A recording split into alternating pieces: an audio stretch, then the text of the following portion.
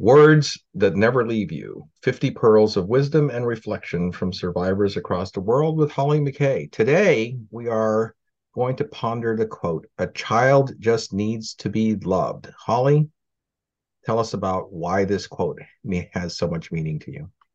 This quote has stuck with me for a long time. I remember living in Los Angeles in my early 20s, starting out sort of as a journalist, or I'd been doing it several years at this point, but it was very concerned financially. And journalism, unless you're in that, very, very small sort of 0.2% at the very top, that you're an anchor or a sort of a star of a show where you're making millions, pretty much everybody else is struggling to survive. It's definitely not a job you go into thinking it's going to be incredibly lucrative financially.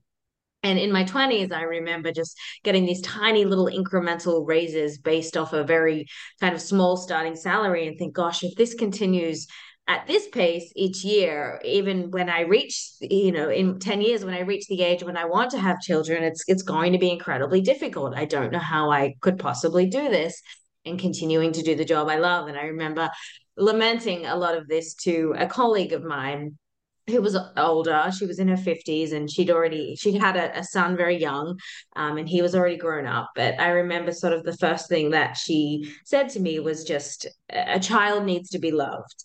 And she said, that is what matters, and that is all that really matters. And that really stayed with me because I thought how important those words were.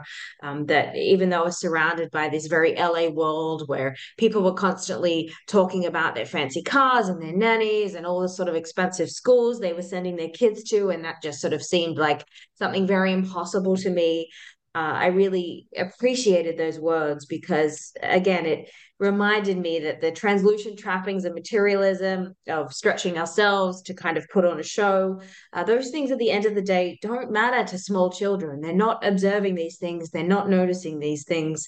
I think that at the end of the day, that is what's so important is for a child to be loved. And I have taken that with me ever since.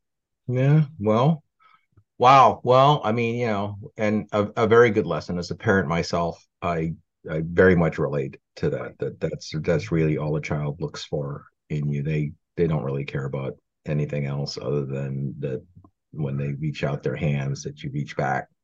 When they ask for a hug that they get one. Those are the things that matter. Now, follow-up question. I mean, so here you are today, it's 2023 and you're on the verge of starting that journey yourself. How have these words guided you as you prepare for your own child? Yeah, it's been a difficult time for me. I am I'm having my baby due at the end of summer, my baby girl, and it has been a challenging financial time. I was laid off my job at I think it was sort of the end of my first trimester, and it's been a bit of a difficult slog since then.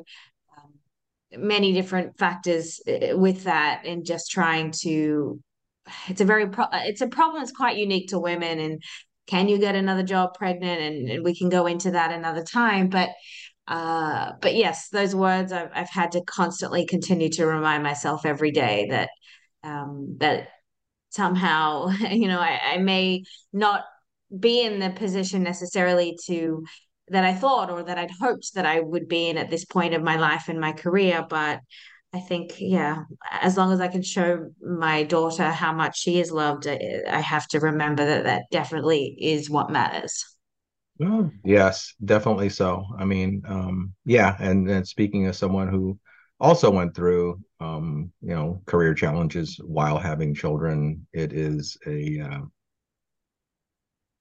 they just need to be loved, and I think you're going to do a very fine job if you care about this child anywhere near how you care about the rest of the world. It's all going to be fine. And thank you for sharing those thoughts. They are from a quote from a book. It's turned out to be, quite poignant and personal. And we thank you for sharing that with the world.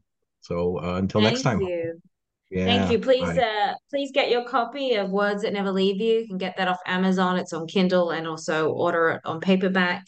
It's filled, I said, with 50 things that have really stuck with me in my journeys around the world. Yes, definitely. And it is a very good book. I endorse it completely with, and I am enjoying the fact that you are getting to talk more about each of those quotes in these kinds of interviews. They're very, very special. Thank you very much. Thank you, Dennis.